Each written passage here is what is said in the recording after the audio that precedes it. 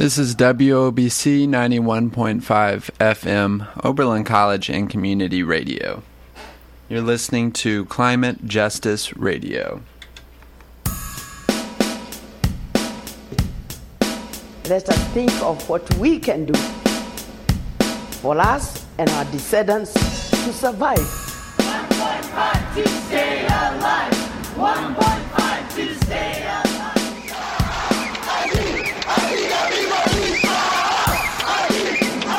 Far more needs to be done to keep global warming in check. Scientific evidence remains inconclusive as to whether human activities affect the global climate. So we are here as indigenous people, demanding rights to be recognized. We as a nation must undergo a radical revolution of values. The time has come, the walrus said. Perhaps things will become worse and then better.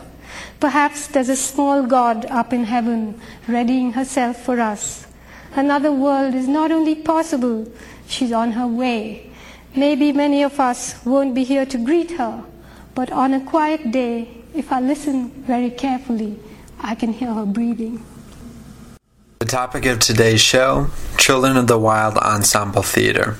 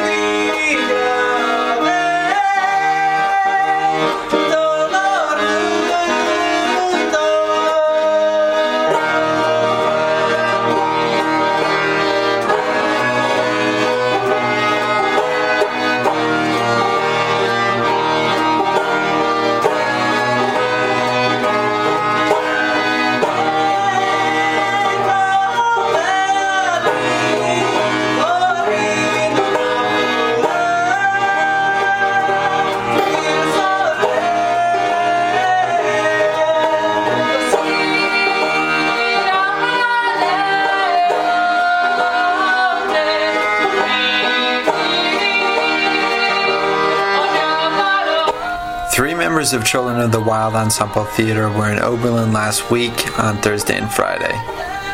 Their mission is to, quote, make original works of theater and film that further the rewilding of industrial spaces and the human spirit as a part of a common struggle for social and environmental justice. They work with communities who have been harmed and abandoned by industry, and perform in primarily post-industrial sites and sites of ecological devastation, working to promote the self-autonomy of those communities and ecosystems. They offered a night of film and performance at Oberlin on Thursday with several songs from their project The Wastelands, one of which you're listening to right now.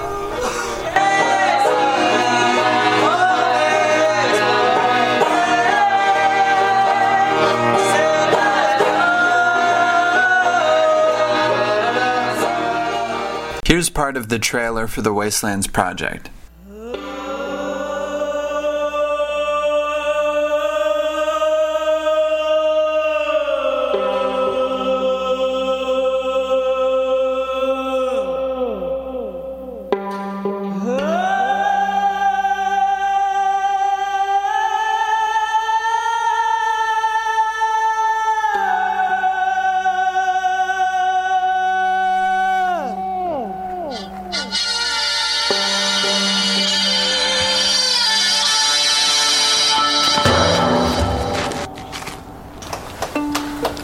Viviamo in un inferno. Prego. ¿Vivimos en un infierno? Do we live in hell? Or have we created a hell? I would like for you to take some moments to think now about the pain, right, that we're all trying to let go of, the grief that we're all trying to release, and to recognize that you may not be the only one suffering, that there are others around you that suffer every day. The planet is suffering right now. Our earth is bleeding. We must become aware of what we have done and start changing by making the changes inside of ourselves. Thank you so much for coming tonight. I sat down on Friday with 3 out of 5 of the members of Children of the Wild for an interview. I'm Michael Hulbert. I'm an ensemble member in Children of the Wild. I'm Lindsay Swan, also an ensemble member for Children of the Wild. I'm Joaquin Schweigert, Artistic Director for Children of the Wild. And yeah, what's the Wastelands Project then? The Wastelands Project involves a theatrical performance called The Wastelands, and which was toured across the Great Lakes region this year from June to October of 2016, and also involves a documentary film about the Great Lakes and the Great Lakes Commons to be premiered in 2019, and a book, an atlas also about the Great Lakes region that we hope to have finished in 2019 as well. I can speak to the performance aspect of the project. The performance, which is simply called The Wastelands, is a traveling experimental opera loosely based on Dante's Purgatorio, and we performed the opera in places that had been abused and abandoned by industry across the Great Lakes, so in abandoned mills, silos, parking garages, all different kinds of industrial infrastructure. And the essence of that performance was to explore ideas of rewilding in a human and a social context in places that were in states of being rewilded in an environmental context. The Wastelands is also a story about grief and of healing. And how did the project get started? The Wastelands Project came out of the previous project of Children of the Wild, which was made under the name of the Unseen Ghost Brigade, in which we created a performance about some of the untold histories of the Mississippi River, and then toured that performance down the Mississippi on a raft that we built ourselves. And after that 6-month journey, myself and another ensemble member, Augustine Ganley, made a documentary film about the people that we met called Twilight of the Mississippi. And one of the people that we interviewed for that film was a park ranger at the time by the name of John Anfinson, and he in our interview with him for the film, we asked him about what he thought the future of the Mississippi would be, and what he told us was that the Mississippi is going to become more and more and more controlled in the future. And the more we control it, the more we have to control it. We're going to constantly have to manage the river to try to freeze in time in the river we want, but it's just going to become more and more controlled. It's going to become like a garden. It already is like a garden with a bunch of manicurists. And this...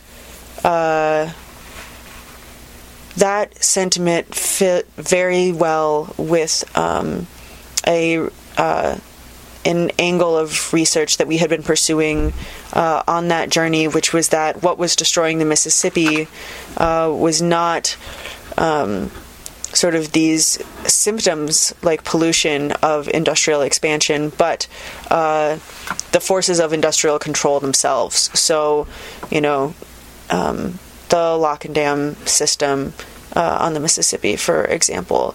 And so we began to think that if it is these forces of control that are at the root of what is destroying the environment and destroying our humanity, what is the antithesis of that? And we began thinking about the wild. And then, of course, we began thinking of, what are the transitional places? And so that was how we began to think about rewilding. And those places that are in transition are what we call the wastelands. And our research began there and looking at this environmentally, but as the Wastelands Project evolved, we began looking more at what rewilding meant socially, what it meant for us as individuals in this ensemble asking these questions, and what it meant for communities. And began looking at how misogyny is a force of control and white supremacy is a force of control. Colonization, of course, a force of control. I think I'd ask more about the term rewilding. In your mission statement, you talk about the rewilding of industrial spaces and the human spirit as a part of a common struggle for social and environmental justice. I hadn't really heard that term before. I guess I was wondering kind of the origin of it and what it means, either artistically or literally. So we encountered the term rewilding through the Rewilding Institute, which was founded by Dave Foreman, formerly of Earth First. So yeah, it was a term that emerged in the 90s from the conservationist movement, basically as a way of describing the practice of natural landscapes, biological landscapes reclaiming themselves, oftentimes through an absence of human presence and human activity. Although there are branches of it that talk about human assistance to natural landscapes rewilding themselves, and in particular, one of the tenets of rewilding is bringing back apex species to any ecosystem. So the top predators, connecting them to the core of that ecosystem, and building corridors, particularly through the built landscapes that humans have created, creating safe corridors for, migrations, for instance.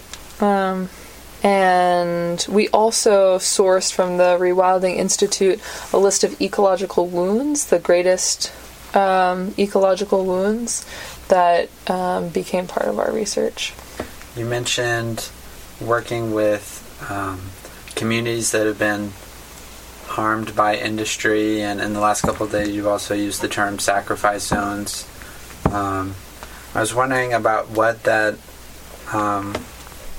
process looks like of engaging with people in those communities, and how you collaborate with them. Well, up until now, our work with community members has largely been a process of inviting people to give a testimony at the end of our performance, and also doing interviews with people as part of the documentary film, and soon to be this atlas. Putting together this Great Lakes tour, we started reaching out to organizations as well as individuals that we had heard about or that we had encountered in some way, and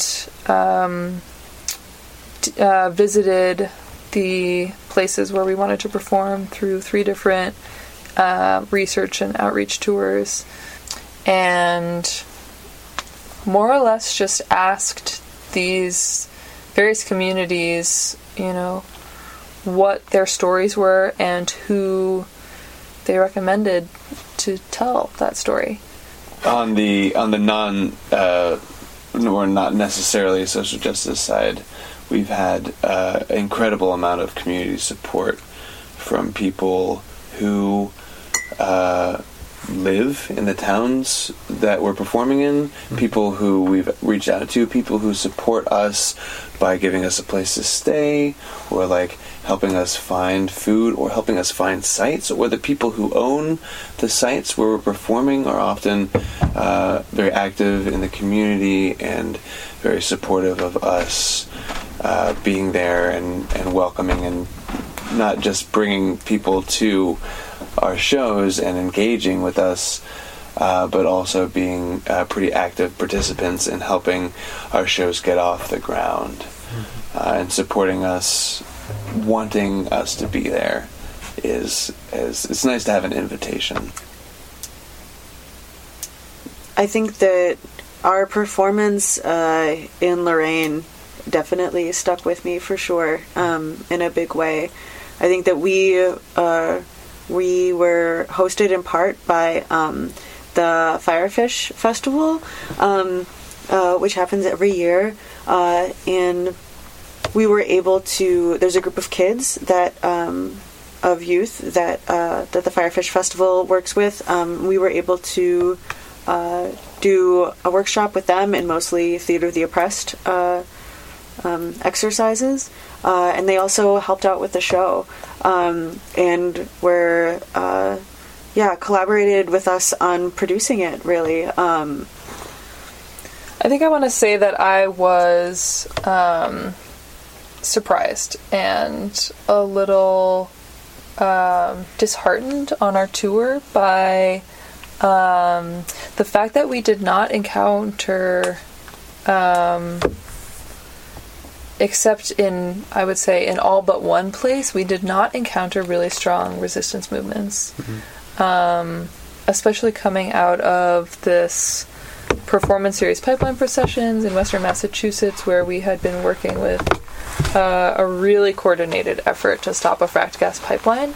I sort of had in mind that we would be hitting these like hot button issues, and that there would be movements on the ground of people fighting, one thing or another, everything from, Black Lives Matter to the cost of public transportation to, development on the shore. And it was hard to find. And what we did find were these this handful of individuals that were really sticking their necks out to talk about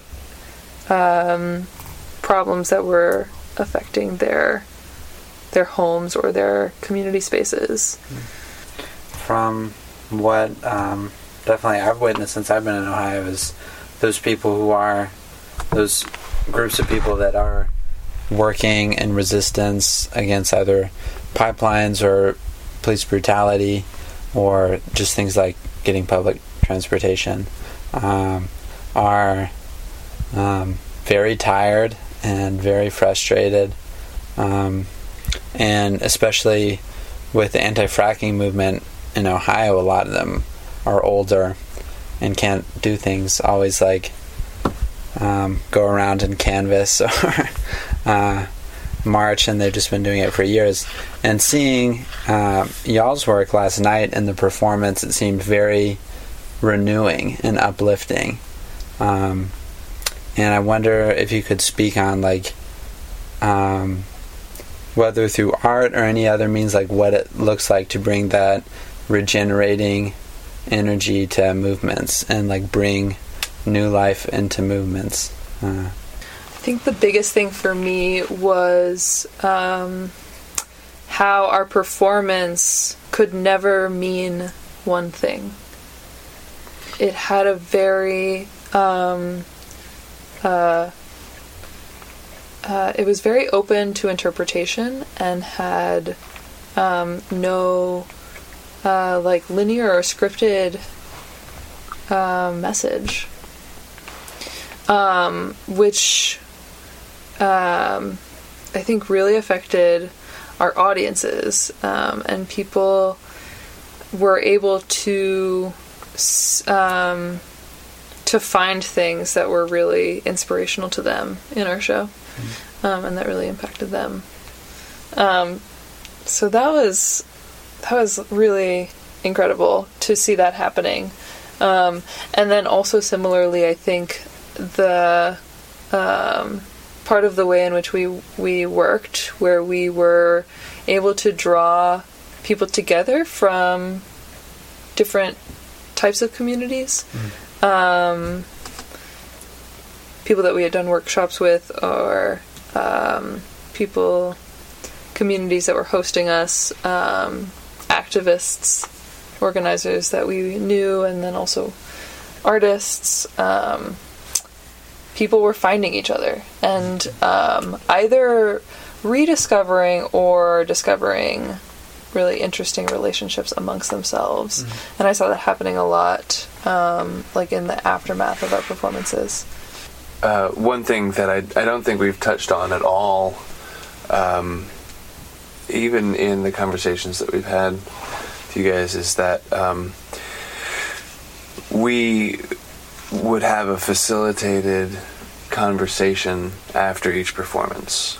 So we would perform, have the testimonial, and then we would lead the audience, the entire audience, to a reception area in which we would, have reception, but we'd also have a conversation that allowed people who came to communicate with each other and with us over the issues that were brought up, and a lot of connections were made in that circle as well. I think another thing that is important to mention is that several of us in the ensemble are queer and transgender, and we did a lot of outreach to those communities along the Great Lakes as we traveled as well. And I think that we had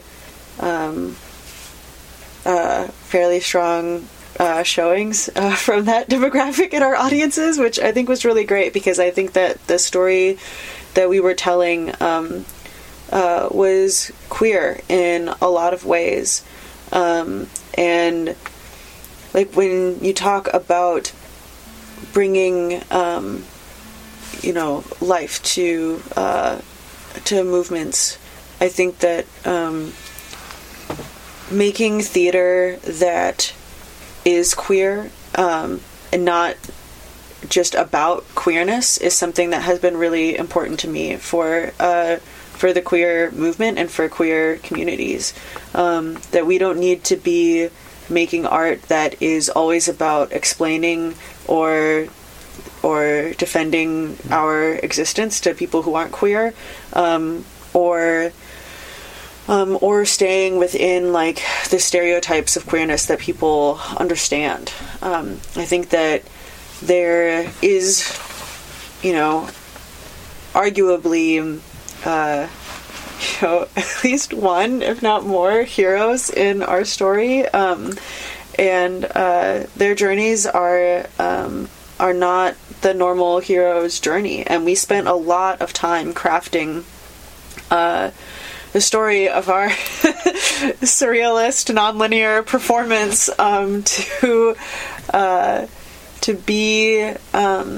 to not be like the normal ending that you would expect. And my hope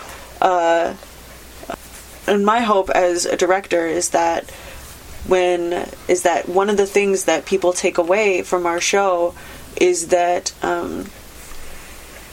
something else is possible.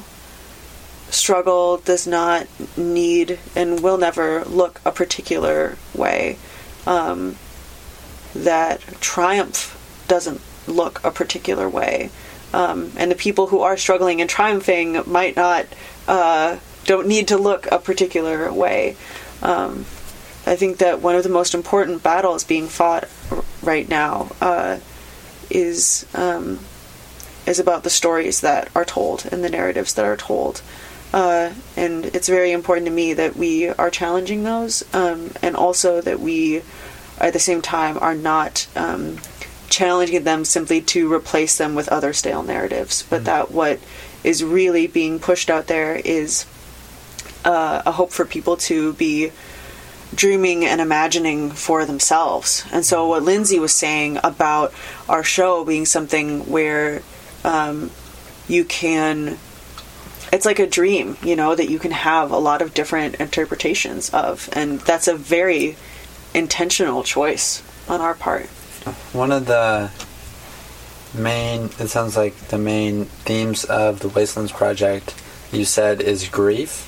Yeah, just living like within an empire and having, you know, kind of a society where violence is normalized, whether that's violence against people abroad or people here, or ecosystems where violence is normalized.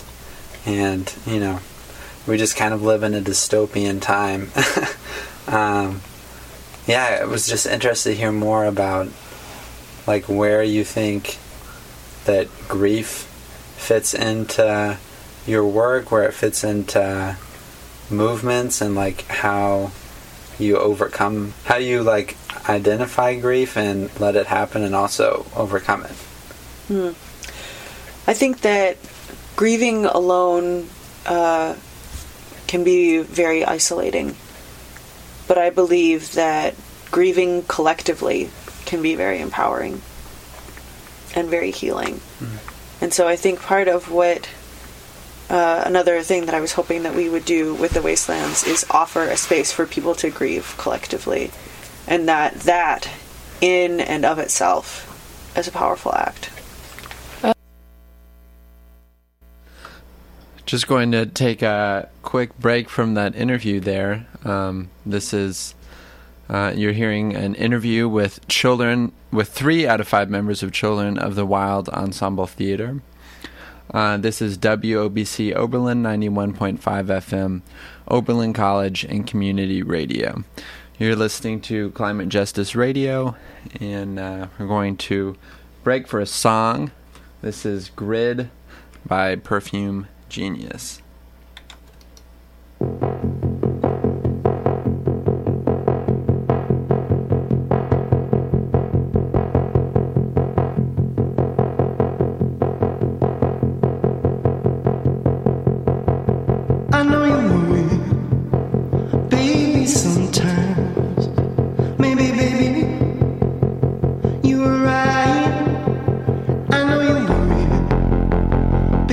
Sometimes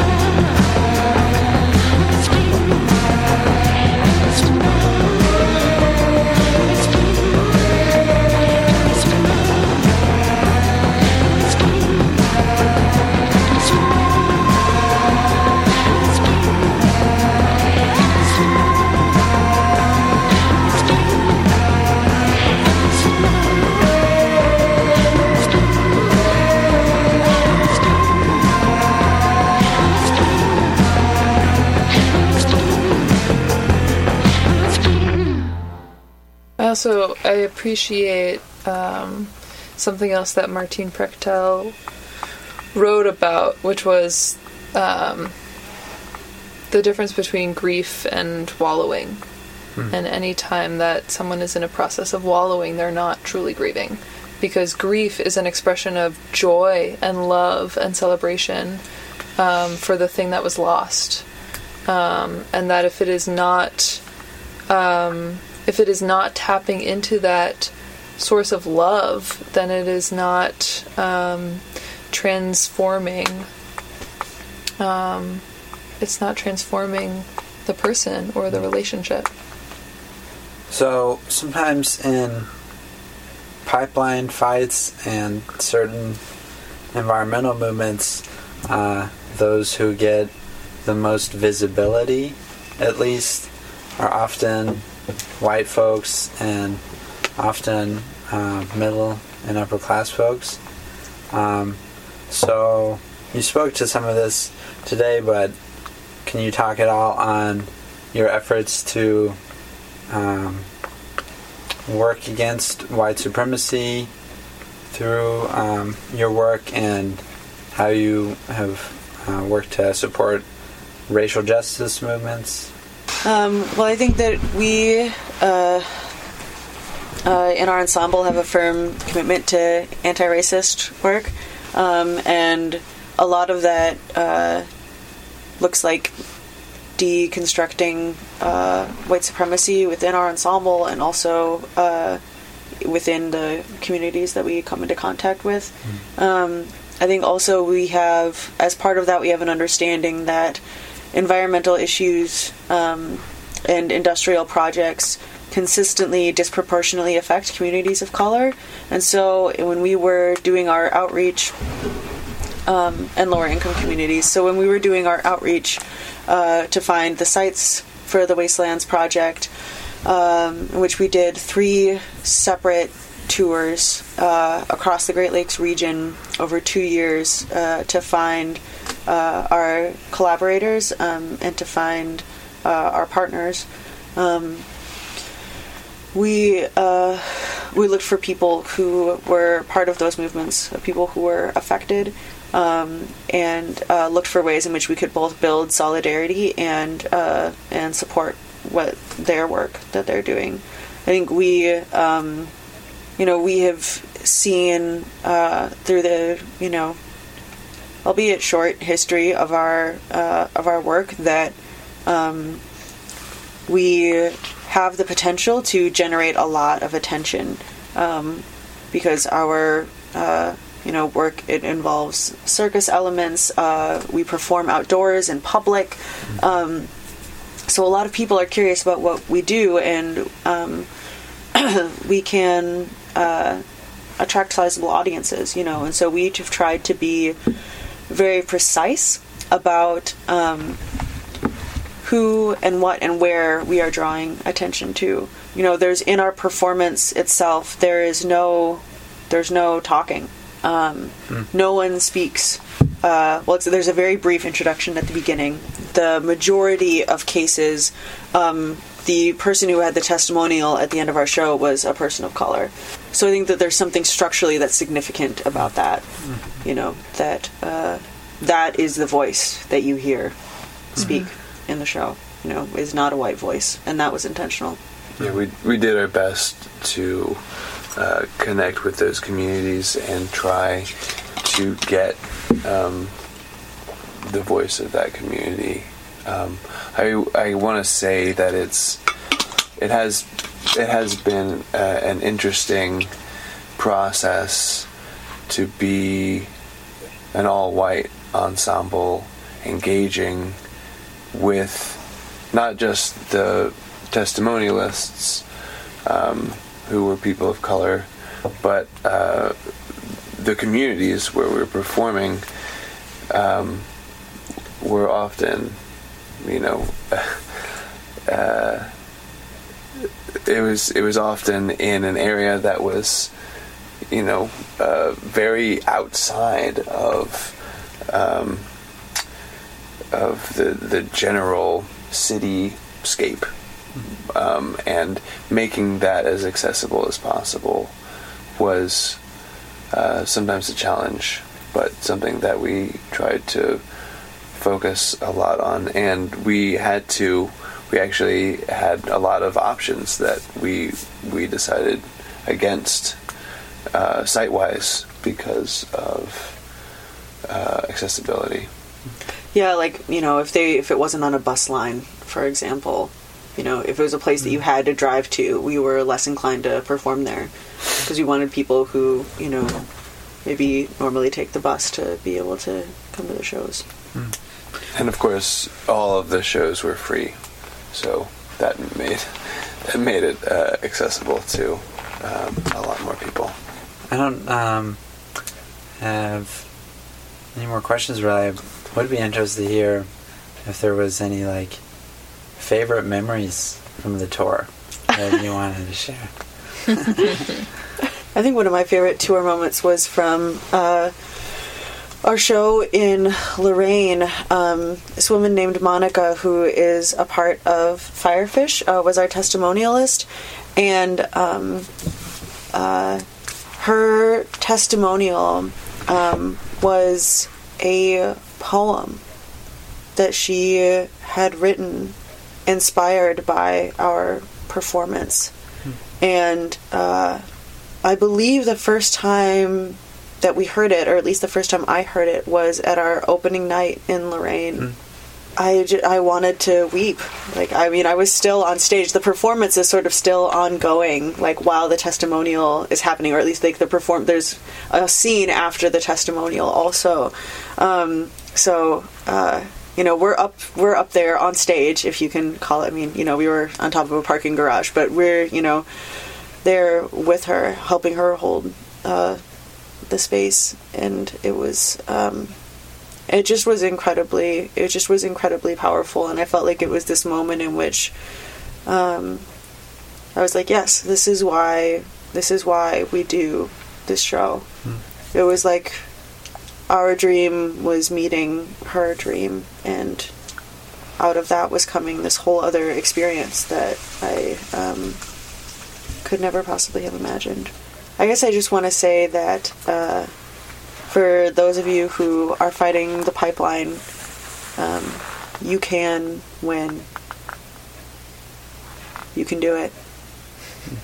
These are fights that you can win, and I think we're going to start winning more and more and more of them. So don't give up. And there's a million ways. There's a million ways to fight it. So find whichever one your heart is in the most and go for it. There's something that we were all told recently by a friend who's an organizer and visual artist in Minneapolis. He says that what he's been fighting for years is the mentality of defeat that exists, that permeates the activist communities, and that if we started to have a mentality of winning, we would. And it's a big part of what we work on in our ensemble and in ourselves is how this culture and this society colonizes the mind.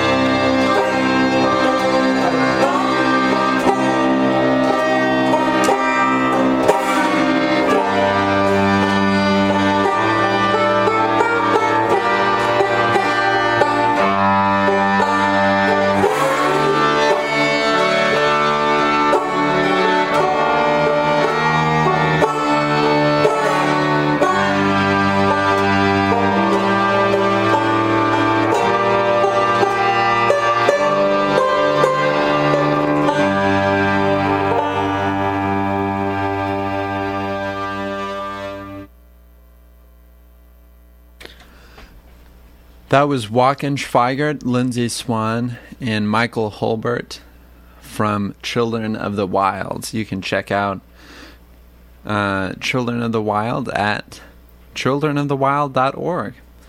And the two songs you heard at the beginning of the show and just now come from their project, The Wastelands.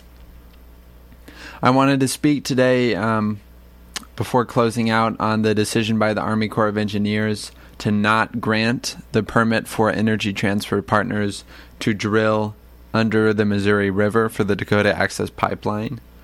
And I want to support and echo the statements of many water protectors who have said that while this is a momentous occasion brought on by the daily struggle of an incredible indigenous-led resistance movement, and that it should be celebrated, this move can also be perceived as a de-escalation tactic, and those opposing the pipeline should remain vigilant and should not necessarily celebrate a reroute in of itself. Energy Transfer Partners has also made clear its decision to drill with or without a permit from the Army Corps of Engineers. So I wanted to go to Democracy Now! For more on this topic. A veteran and member of the Navajo Nation who's been at Standing Rock for the past 5.5 months. He's a movement artist and member of the Indigenous Veterans Council at Standing Rock. Welcome to Democracy Now!, Remy. Your response to the Army Corps of Engineers announcing they will not grant a permit for Energy Transfer Partner to build the Dakota Access Pipeline under the Missouri.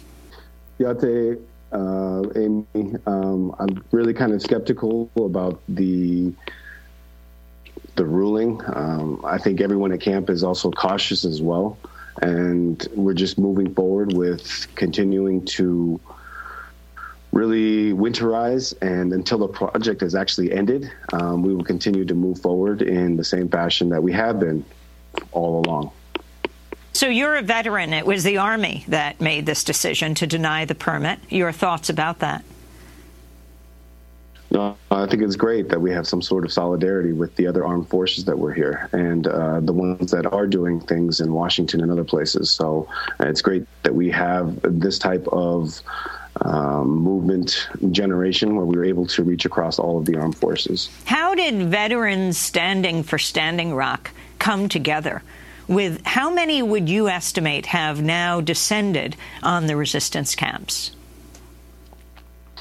The project was eventually, this project was put together by Phyllis Young and Wesley Clark. Phyllis had put out a call to Wesley, and he answered. And with him came over 2,000 veterans to Standing Rock. Wesley Clark, not to be confused with the general who ran for president. Oh, yes. Wesley Clark Jr.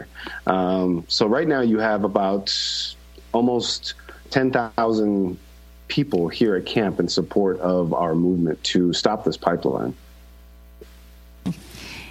This is maybe a little off topic, but can you tell us about your grandfather, what it meant to be a Navajo code talker?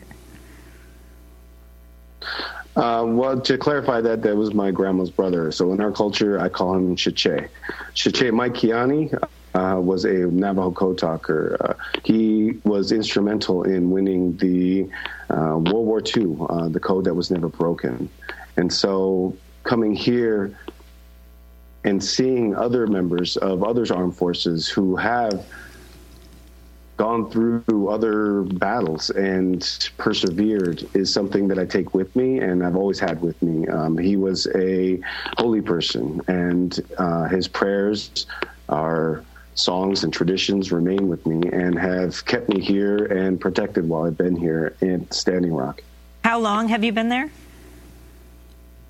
Been here over 5.5 months solid, but originally Weaki Eagleman, one of the original people who answered the call from Standing Rock, he's from the Sicangu tribe, he actually invited us out over 7 months ago.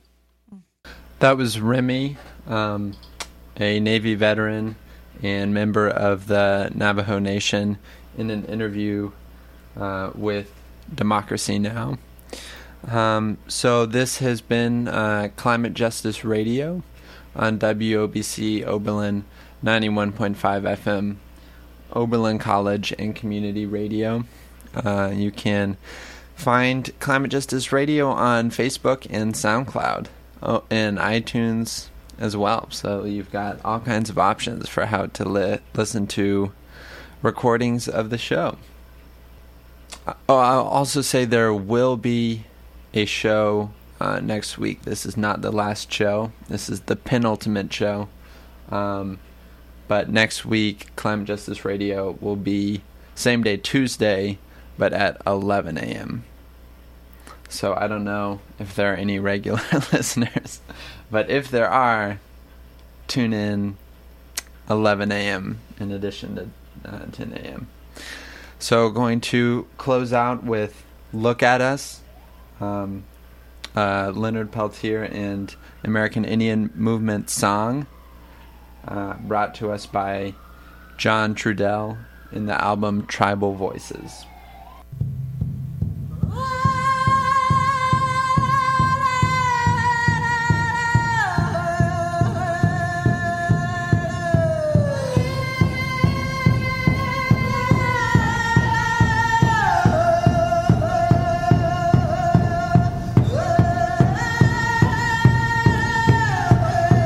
At times they were kind, they were polite in their sophistication, smiling but never too loudly, acting in civilized manner, an illusion of gentleness, always fighting to get their way.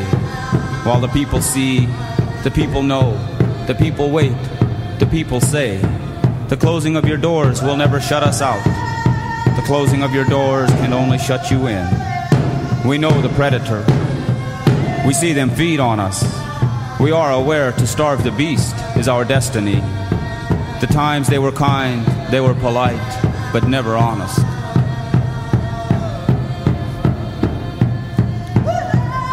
We see your technological society devour you before your very eyes. We hear your anguished cries exalting greed through progress. While you seek material advances, the sound of flowers dying carry messages through the wind trying to tell you about balance and your safety. But your minds are chained to your machines and the strings dangling from your puppeteer's hands, turning you, twisting you into forms and confusions beyond your control. Your mind for a job, your mind for a TV, your mind for a hairdryer, your mind for consumption. With your atom bombs, your material bombs, your drug bombs, your racial bombs, your class bombs, your sexist bombs, your ageist bombs, devastating your natural shelters, making you homeless on earth, chasing you into illusions, fooling you, making you pretend you can run away from the ravishing of your spirit, while the sound of flowers dying carry messages through the wind, trying to tell you about balance and your safety. Trying to isolate us in a dimension called loneliness, leading us into the trap, believe in their power, but not in ourselves, piling us with guilt, always taking the blame, greed chasing out the balance, trying to isolate us in a dimension called loneliness, economic deity seizing power, through illusions created, armies are justified, class systems are democracy, God listens to warmongers' prayers, tyranny is here, divide and conquer, trying to isolate us in a dimension called loneliness. Greed a parent, insecurity the happiness companion, genocide conceived in sophistication, technologic material civilization, a rationalization, replacing a way to live, trying to isolate us in a dimension called loneliness.